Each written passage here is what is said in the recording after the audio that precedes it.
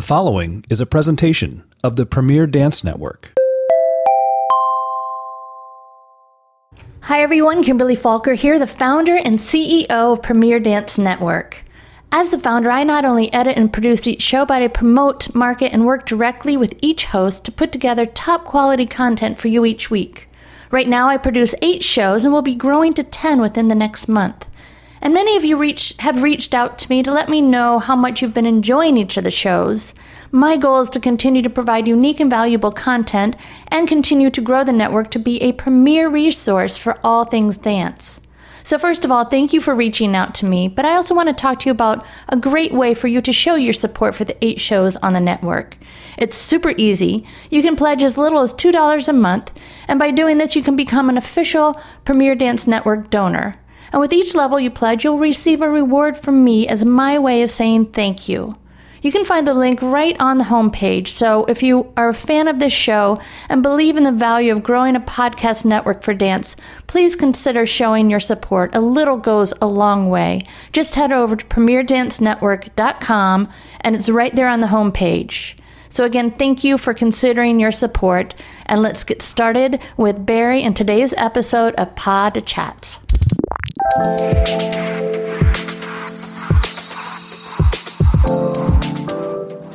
Hello and welcome back. Thanks for coming to chat. I am your host, Barry Corollas, and you are listening to Pod to Chat, talking dance on the Premier Dance Network. In this weekly podcast, I candidly offer educational conversations and thoughtful analysis on all things dance. With my vast background as a director, choreographer, instructor, and dancer, I'm happy to share my 14 plus years of experience with you, whether you're a professional dancer or just listening in for an insider's look into our fascinating art form. So put your earbuds in, grab a cup of coffee, sit back, and let's talk dance.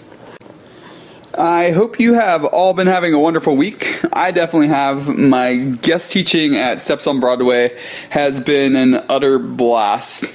At the time that I'm recording this, I still have 2 more classes, but when you're listening, I'll be completing my last one for the time being. But I'll be looking forward to my next opportunity to teach there.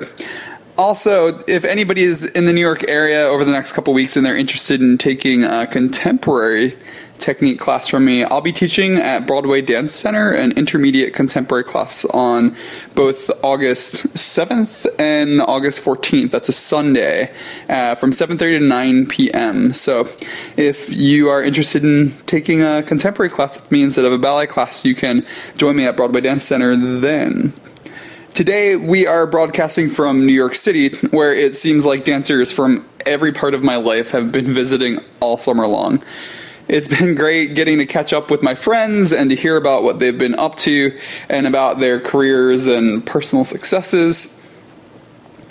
Some of these friends have been in town for vacation, but others have been here freelancing during their time off. There are a lot of freelancing gigs during company dancers' layoffs, especially during the summer. But since I'm kind of known as the freelance guy because of my blog, Life of a Freelance Dancer, and the vast amount of work that I've done as a freelance over the past handful of years, I often get a handful of questions about certain things in the field or just get asked questions about dealing with issues. Because like any other type of job that anybody can hold, there are great things about jobs and there are challenges and issues that arise. I think I offered my advice to 3 different dancers this past week. So instead of keeping this between the 3 friends of these 3 friends of mine and myself, I just figured why not share this wealth of knowledge and try to help out the community. When I started freelancing, I came from a background of dancing 8 years in a unionized company. Well, it was 2 companies, but 8 years dancing with unionized companies. So it was actually quite a shock when I started working in a more generalized format that was usually not protected by a union and often not even protected or having rules that were enforced by its dancers. Experiences working with companies that use freelance dancers can range from union-like practices to all-out chaos. And sometimes it can be difficult for dancers who are used to working under the constraints of a strict contract. I say constraints like it's a bad thing, but it's not at all. They're protections, but the constraints of a strict contract. And these dancers can find it shocking and uncomfortable when they find themselves out of their comfort zone. For example, one of my first gigs was dancing with Alaska Dance Theater up in Anchorage when they had a pickup company, and I was known as the guy who required a 5-minute break, or as we call it, a five, after every hour of rehearsal.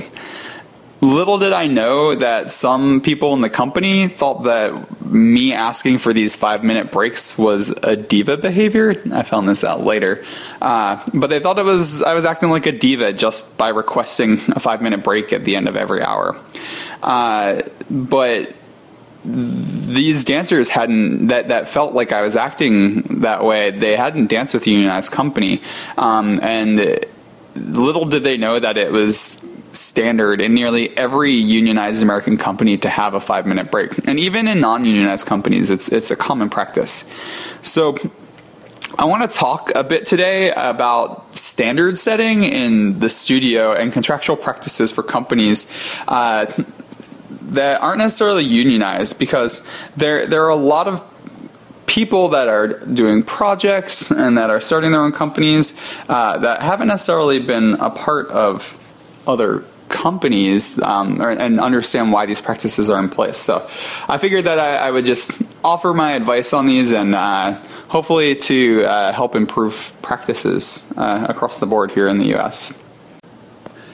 There are a handful of full-time companies that aren't unionized, but like I was just saying, for the most part, these organizations that are picking up dancers to dance in their productions don't often have a great deal of experience in the functionality of most high-level companies.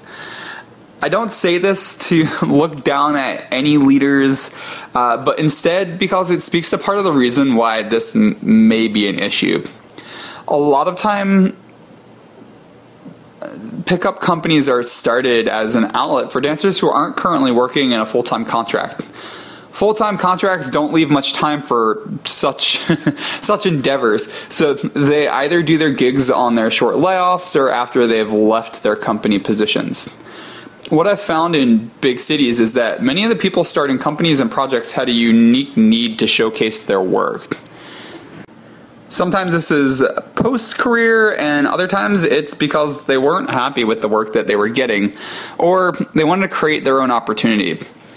For this reason, it isn't uncommon to find companies with a less than broad perspective on the best ways to run a studio, to create a safe environment, to execute a contract, and more. These things often aren't just understood. They're something that you have to actually see executed to go, oh wow, that really works. So now I'm going to offer a handful of items that I feel could help with all of the things that I just stated. I'd like to preface this with the idea that these are my thoughts and opinions, but these are my thoughts and opinions based on 8 years dancing in union companies, 5 years dancing with non-union companies as a freelancer, 3 years that I had as a union representative where I represented and fought for the dancers of Pacific Northwest Ballet, and then my last season, one season with that company, preparing and negotiating the entirety of Pacific Northwest Ballet's contract. So this comes from a vast range of in-depth experience I've had over many years in multiple sectors of the dance world. I'm not coming at this from a perspective of just a little bit of knowledge. I'm coming at it from the big company perspective, the small pickup company and project perspective, from a negotiator perspective, and at everything in between. All right, so let's get started. Since I started with my example of breaks, let's talk a little bit about breaks first. So it's pretty standard to get a 5-minute break after every hour of rehearsal. This gives the dancers a chance to rest and reset.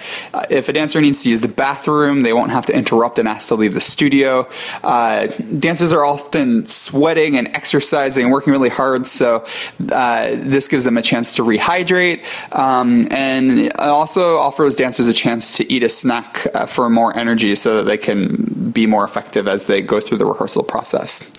It's very effective having these 5-minute breaks in helping curb injury as well. Beyond these 5-minute breaks, this is something that I've heard a lot of through my work with the American Guild of Musical Artists. That's AGMA. Most people call it just AGMA. But that's the union that protects most ballet companies and a handful of, actually many opera companies as well.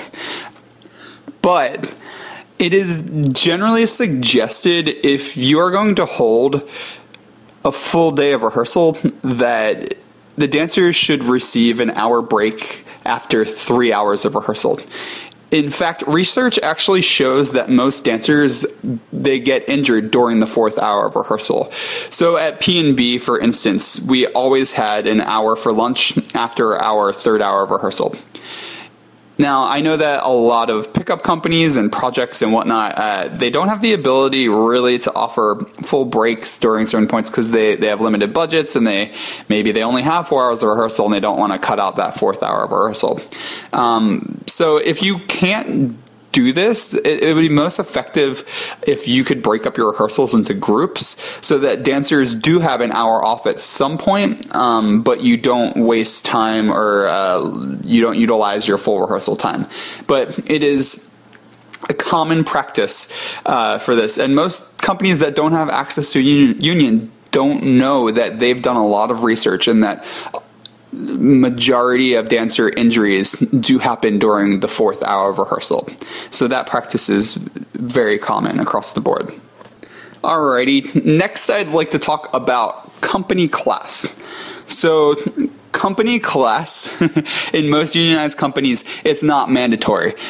We used to joke when I had danced with P&B that it was mandatory optional. Pretty much they couldn't force you to come to class, but we knew that casting was taking place during class and that if you missed enough classes that eventually it would become an issue. But most unionized companies, they don't pay their dancers for classes, so they can't technically force the dancers to go to class unless they pay them. So most companies that I know, ballet and contemporary companies, they provide a ballet class in the morning. That's about an hour and 15 minutes to an hour and a half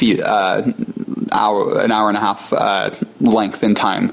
I know that it might seem weird that a ballet class would be provided for a modern or a contemporary company, but the great thing about having a ballet class is it hones in on technique, and it also provides a structure that's been developed to kind of wake a dancer's body and sense of awareness up from the ground up. This is not to say that some companies don't have other types of classes to warm their dancers up, but this is just most common everywhere that I've been, whether it's auditioning for Hubbard Street or teaching the dancers at Koresh Dance Company their morning warm-up. So it's a common thing. I did dance with a company a couple of years ago, and we had ballet class 3 days a week, and then we had sort of a, I don't know how best to put this, but sort of a rip-off of Gaga class. That sounds horrible, but that's the best way I can put it. And it became challenging for us because we were doing essentially a guided improv without even having a basic structure. So for the rest of the day, nobody really felt fully warm. Nobody felt like they had actually stretched and engaged their muscles. So we eventually ended up having a conversation and getting a bar put in, like a ballet bar, executed before we went into that work that we did. Also about company class. While most dancers are in class every day and take a majority of class, some days dancers miss class or they end class early, and this is for a variety of different reasons. A younger or less experienced dancer may not understand the cues of their body and their mind yet, so they might need a little bit more guidance when it comes to taking class, how often they take class, what they do in class, where they finish class. But most dancers with experience know that their body may not function properly in class and throughout the day when their body is still overly exhausted from the day before, or maybe they have a certain teacher that just doesn't jive with their needs. Maybe they're coming back from an injury and one teacher wants you to do everything full out. Maybe somebody's shins are particularly sensitive, or they've had a shin injury and they know that they shouldn't be jumping unless it's or they can't jump every day. There's so many different reasons. It's really a tricky one to figure that out, but I think that most dancers that get to a professional level, they understand what they need, and I think that there just needs to be a bit more respect that dance, and actually less, not even so much respect, but trust in dancers that they know what is good for their body, if not best, and to offer kind and thoughtful guidance if you are going to suggest a dancer push further in class, especially if they have a full 6-hour rehearsal day. I would suggest to any leaders in the studio that if somebody isn't in class very often, say they're missing class a lot or they're stopping early, to just check in with those dancers and ask them why they're missing, and if there is a big issue, I just ask that you handle this personally, individually, so that you're not calling people out and embarrassing them in the middle of class, because there likely is a good reason why they are leaving things out or skipping 1 out of 5 classes a week. So just check in with your dancers. I think that having a constant dialogue is really important.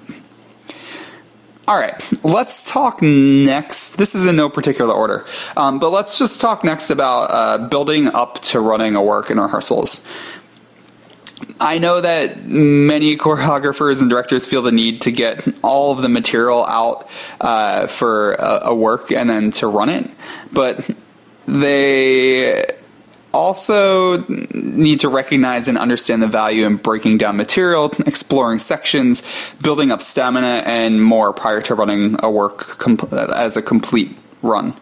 First and foremost, people shouldn't be running a ballet the moment all of the material is out. And the main reason for this is to prevent injuries. The rehearsal process is in place to allow both physical and mental digestion of material. And it seems obvious that a dancer requires stamina to fully execute an entire work, but a lot of people at the front of the room don't necessarily recognize that people can also injure themselves if they aren't mentally prepared. And I'm not saying that they haven't prepared themselves, but just that they're not mentally prepared with the material that they've been given. For instance, if a partner runs at a man and the guy forgets which lift comes next, you have a potential injury on your hands. If a dancer goes for that tricky maneuver and hasn't moved the force of their body in the right direction at that right moment, you also have the potential for an injury. We break down material and build it up through repetition in order to create physical and muscle memory. Which, is that the same thing? I think of physical memory as like the steps, and muscle memory to not have to think about the steps. But as both of these grow, we start to tie sections of the work together in order to build the work. So say that you have 6 sections. You run 1, 2, 3, 4, 5, 6. Then maybe you run 1, 2, then you run 3, 4, then you run 5, 6. Then maybe you do 1, 2, 3, 3, and then 4, 5, 6, and then so on from there. 1, 2, 3, 4. Or 3, 4, 5, 6, and then you throw the whole work together. You kind of want to think of rehearsals like a quilt made from patchwork.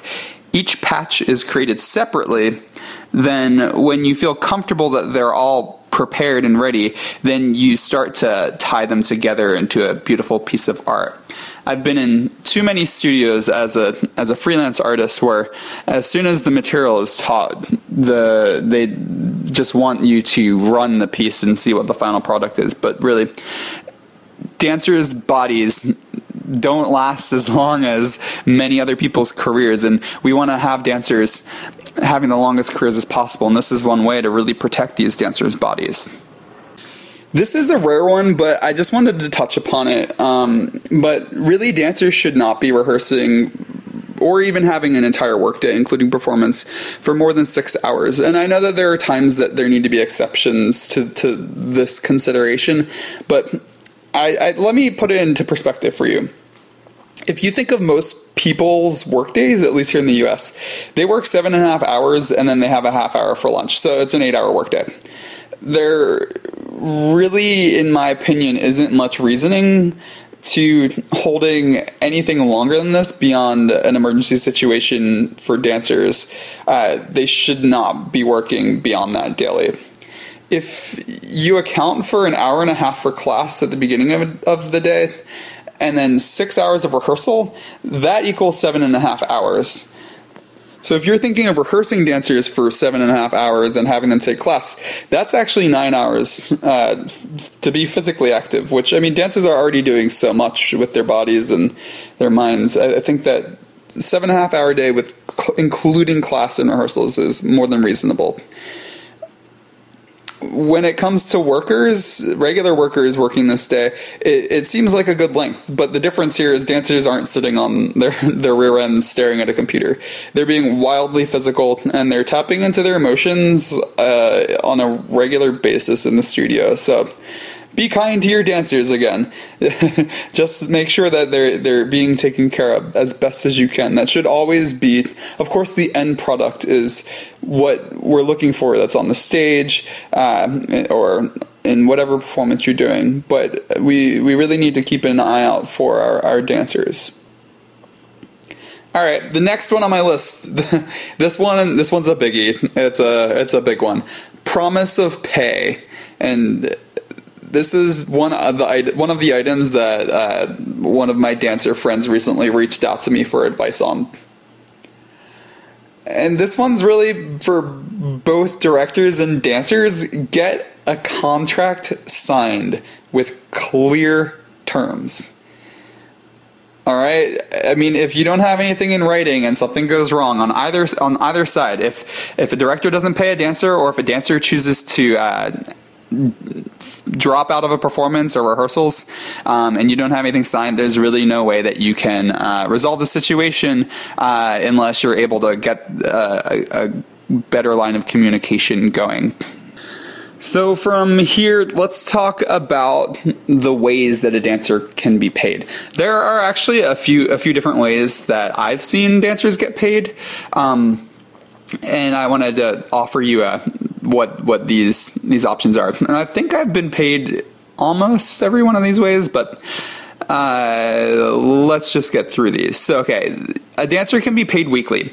They can be paid after the final performance, and they can be paid at a mutually agreed upon date after the show has already taken place. I feel that weekly pay should be given for any period that involves more than 1 week of rehearsal and production. And really, this is more for the protection of the dancer on the dancer's side. And make sure that they don't really get screwed over for their work if something goes wrong, like an injury. If you're rehearsing with a company for 5 weeks and you are only getting paid per performance, you could have put in 4.5 weeks of effort and then gotten injured right before the performances happen, and you're not going to necessarily be owed all of the money for the work that you put in because you're getting paid per performance, not per rehearsal or per hour or per week. So I like this way the best if you're doing any work that lasts longer than a week. Getting paid after a performance series is pretty common when it comes to freelancing, especially when they're brought in already knowing a work, or if there's a really short rehearsal period. Again, usually when I freelance, this is usually what I do when I will only be there for a week or less. when it comes to paying your dancers after the fact, I feel that this is the least the least common way, and it's also one of the most frightening ways. It makes me feel iffy about things, but there are some times that this is acceptable. If a project is young or really small and they're pulling money from ticket sales, this could be an appropriate way to get paid. Also, a lot of times companies or projects they're able to put their work on because they've won a grant. So if a grant gets delayed and they haven't received that money yet, this is also an acceptable time to pay your dancers well after the day that they've performed. But this all needs to be in writing, and you need to know when you're getting paid. I know that we all want to put our creative ideas out there and to utilize inspiration as soon as it comes. But if you aren't sure if you can pay your dancers, you don't belong in this business. When dancers go unpaid, you aren't just insulting their professionalism, but you could be jeopardizing their ability to put a roof over their head, food on their table, or to maintain their health insurance so that they can take care of the wear and tear that's been put on their bodies. So I'm really, really adamant about this. I feel very strongly about this. If you're not sure how you're going to pay your dancers and you put contract terms that say, oh, I can't pay you till I get a grant 2 weeks later, you need to follow through with that, because it's at this point, it's not just about art, it's about livelihood. And it comes beyond the art. It comes down to being a good person, because if somebody else puts you in a position where you couldn't pay your rent, or you couldn't pay for food, or you couldn't take care of yourself, I think that you would probably feel a little bit differently if you were put in that position. So I just really want to stress that you really need to make sure that dancers are getting paid fairly when you can. Otherwise, delay your art and find better ways to get the funding that you need to put on your productions. All right, now that I got that one done, sorry, that's probably one of the ones that I'm most passionate about. But let's move on from that. So next, let's talk a little bit about costuming. Most dancers feel safest when they know what they're getting themselves into. I think that goes beyond just the dance world, but dancers specifically, they really feel that. Companies generally have stage rehearsals and even have a few studio rehearsals if costumes are overly tricky. But they have these where costumes are available to dance in to sort of test out, especially if there's partnering, to like feel what the fabric, if it's slick or if it's really sticky or over like heavy or whatnot. Most unionized companies don't force dancers to wear costumes over and over and over again from the beginning of the process. But some are a little more aggressive in this practice. The one place that I have encountered a major issue when it comes to costuming is with footwear. After rehearsing a work for 6 weeks for production on a freelance gig, the choreographer decided to give all the dancers socks to put on over their ballet slippers a half hour before the start of dress rehearsal. It was a really challenging 6 weeks with a range of issues that we had to deal with. And unfortunately, this was the straw that broke the camel's back for us when it came to dancer safety. One of the most important things for dancers to know is how their feet will interact with the floor. So if you are considering something other than ballet slippers, point shoes, bare feet if that's what you're used to dancing in, or even socks, then just make sure you give the dancers an appropriate amount of time to test out what it will be like when they're dancing on a different texture or surface. I mean, if a dancer is going for to do a step and they have too much friction, they could twist an ankle, pop a knee, tear something in their knee. If a dancer, if it's too slippery and they're not used to it being too slippery, they could fall and they could hurt themselves. Or if they're partnering somebody, they could drop them if they slip and fall as well. So this really, it sounds minor, but these things are they're important, and the reason that unionized companies have different rules in place and written down and enforced, it's really just because a dance career is so short. So we need to do everything as a community to make sure that we are protecting our dancers so that they can have the longest career and share their art with us and to give us as much joy and inspiration and everything else that they have to offer as possible. Alrighty, this is a long one. I didn't expect it to be so long. I have a couple more, but we're going to keep on going. So I hope that you're here staying with me and you're enjoying all of this. So the next one I have on my list is expectations of dancers outside of the studio. Most unionized companies have to get activities that take place out of the dance studio or performance hall or rehearsal hours approved by the union before they happen, or they have to go to the individual dancers and ask them to volunteer for speaking, showing up at events or more, or they have to pay them. While I do agree, being the face of a dance company, that a lot of these duties should be considered a part of the dancer's job, if you aren't paying them, it should truly be up to them to take it into consideration if it's after rehearsal hours. For instance, I love talking to Pacific Northwest Ballet's Young Patrons group, which was a donor, a young 21 to 39-year-old donor development group. We spent a lot of time educating that age group and teaching them to love the ballet. I was actually a liaison for that group for over 5 years. And whenever they had an outside event for the ballet, I was there. I just loved to interact, and I considered it part of my job, but I didn't get paid for it, and I enjoyed it, and I actually made a bunch of friends that I'm still friends with today outside or from that group. Not only did I feel like it was valuable to the company for me to be a part of that, but it was actually valuable for me as well. But in another instance, when I danced with Oakland Ballet, for the particular gig that we were doing, we were collaborating with these two awesome guys. They were turfers, which essentially means taking up room on the floor. And these were those guys that would... they're like buskers, which they like perform on the streets. They would go onto the BART and they would perform on the streets, and they would put on shows, and then they'd collect money after those shows. It was really cool stuff. But we were actually expected to do the exact same thing as they did, and we were expected to do it outside of rehearsal hours. We performed on concrete in front of the steps of Oakland City Hall. We performed at the Art Murmur, which is like a First Friday art walk, in art galleries, multiple art galleries without any rehearsal, without any restrictions. We had people at these art galleries walking through our performances. And we were even supposed to perform on the BART, which is their elevated subway system, but luckily that got canceled at the last minute. While these activities took place after long full rehearsal days, we received no additional compensation and no relief from our regular schedule.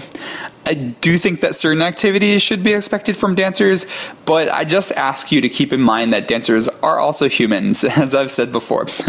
We're not workhorses, and we need a chance to rest and to relax and to be able to prepare ourselves so that you get the best product that you get. It's a reciprocal relationship.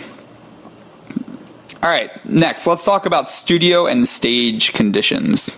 Generally, union temperatures are between 68 and 72 degrees.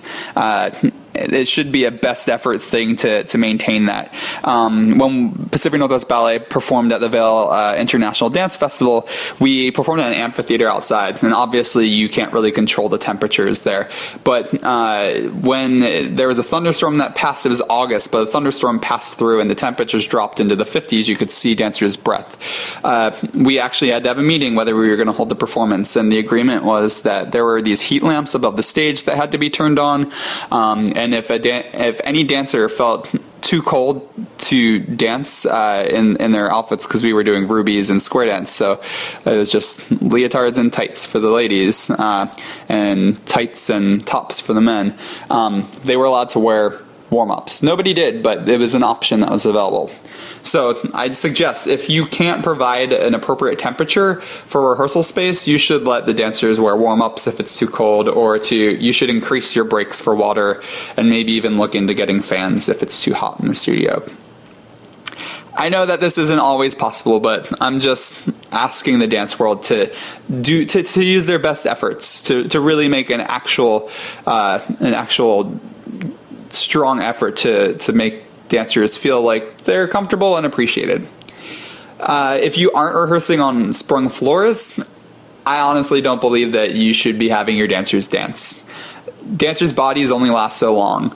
The better that we treat them, the longer they last. And in the end, dancers are human beings that will have to live their lives with aches and pains well beyond their careers. So make sure that they're dancing on sprung floors. My last big freelancing gig, which was 2 years ago, we did not have sprung floors for the entire 6 weeks that we rehearsed. And that injury has been staying with me for years, and I still have issues with it, and I haven't really performed because of it. And I blame those floors as a big reason that I suffered that injury.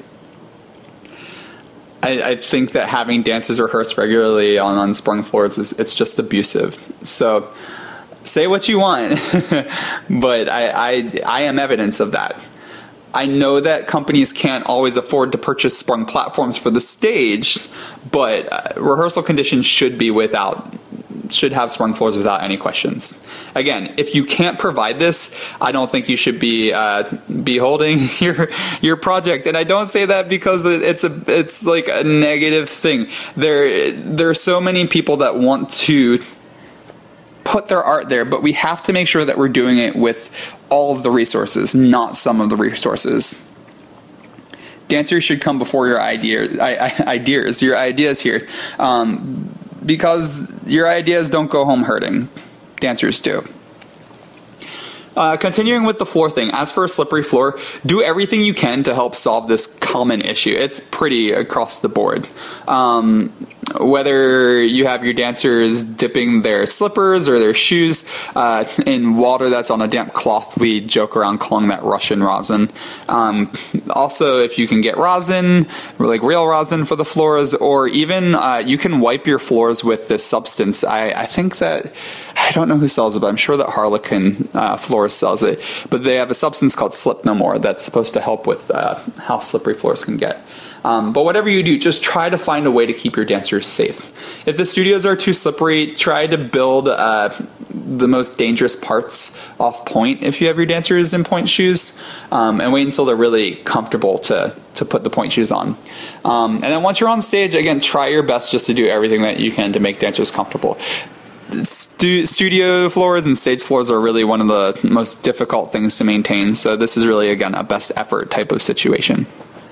Alrighty, next we are going to talk about scheduling. And this is actually different across all union companies. I remember hearing from some friends with Boston Ballet when I was dancing at Pacific Northwest Ballet, and I was like, oh, you guys are rehearsing on a Sunday. That's odd, when there wasn't a performance. But or at PNB, if we were in a performance on a Sunday, but dancers were off of that performance, they could also rehearse that evening. It was very complicated. So it's different across all unions. But at PNB, we had to have our schedule solidified 48 hours in advance. I know other companies do 24 hours. I understand the need for fluidity in a schedule, especially when you're working on new choreography. Because sometimes you need to see, a choreographer needs to see what they are able to accomplish in a day, and then they want to be able to create their schedule for the next day based off of what they did that day before. Just try to respect that dancers need to be prepared for their day that's coming up, whether it's they need to sew that extra pair of point shoes, if they need to carry an additional snack because they'll be in the studio longer, or if they want to bring a TheraBand to do exercises while they aren't being utilized, or even more importantly, if you're not planning on using a dancer for a couple of hours, maybe they can schedule that physical therapy appointment that keeps them from getting injured. If you can't give a day or two notice, I always believe that schedules can be given at least the evening prior to rehearsal, and I wouldn't say at like midnight, I'd say like dinner time. But this is all about preparation, and dancers work so much more efficiently when they come into rehearsals prepared.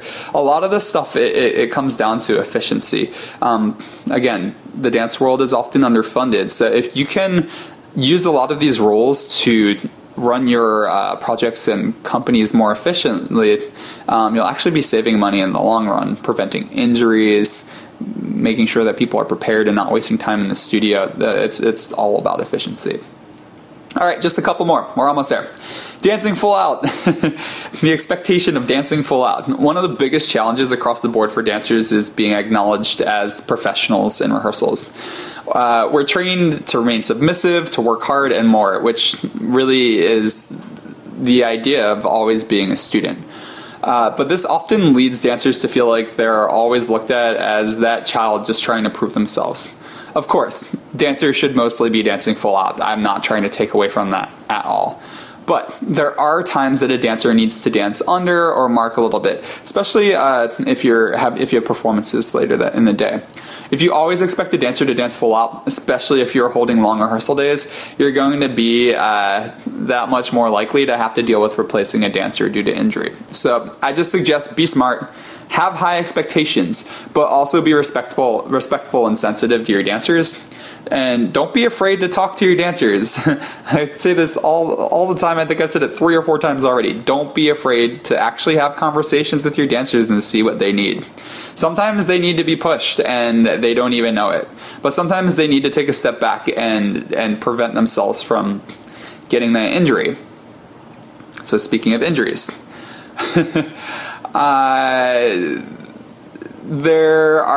injuries are a difficult one because some injuries are pretty obvious. Somebody sprains their ankle, it swells up, and you know that they're out. But then other people like me have had back injuries where you can't see the swelling, and you can't tell if a dancer is being overly dramatic or if they are truly in great pain. So be weary about forcing a dancer that seems like they're hurting into dancing beyond their threshold. You really just want to make sure that you're creating an atmosphere in the studio where dancers feel like they can speak up about things that are bothering them, because they're going to be a lot less likely to hide things from you if they feel like they can talk about it, and you'll have a better idea of where things are, and hopefully it will actually prevent you from having to deal with that surprise injury that comes out of nowhere. Maybe a dancer was having a stress reaction and they were too afraid to have a conversation, and lo and behold, they end up with a stress fracture and they can barely walk. So again, make sure that there's a safe, positive environment in the studio where things like this can be talked about and handled.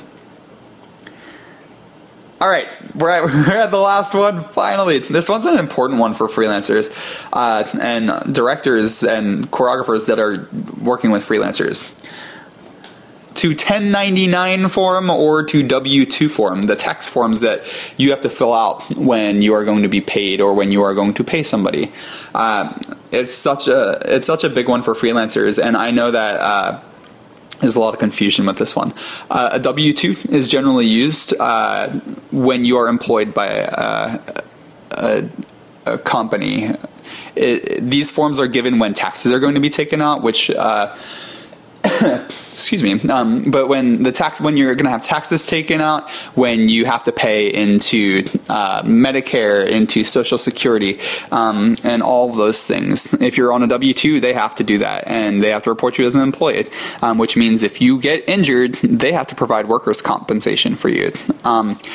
If you are an independent contractor, you generally will sign a 1099, which means that the company is hiring you to perform whatever services you provide, not that whatever they want you to do. That's not completely clear.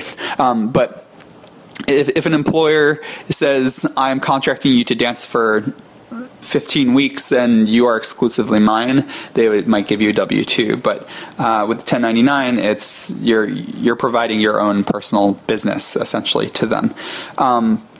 If you are on a 1099, that means that they're not taking out taxes, they're not paying into Medicare or Social Security or workers' compensation, so they're not responsible for providing those things for you.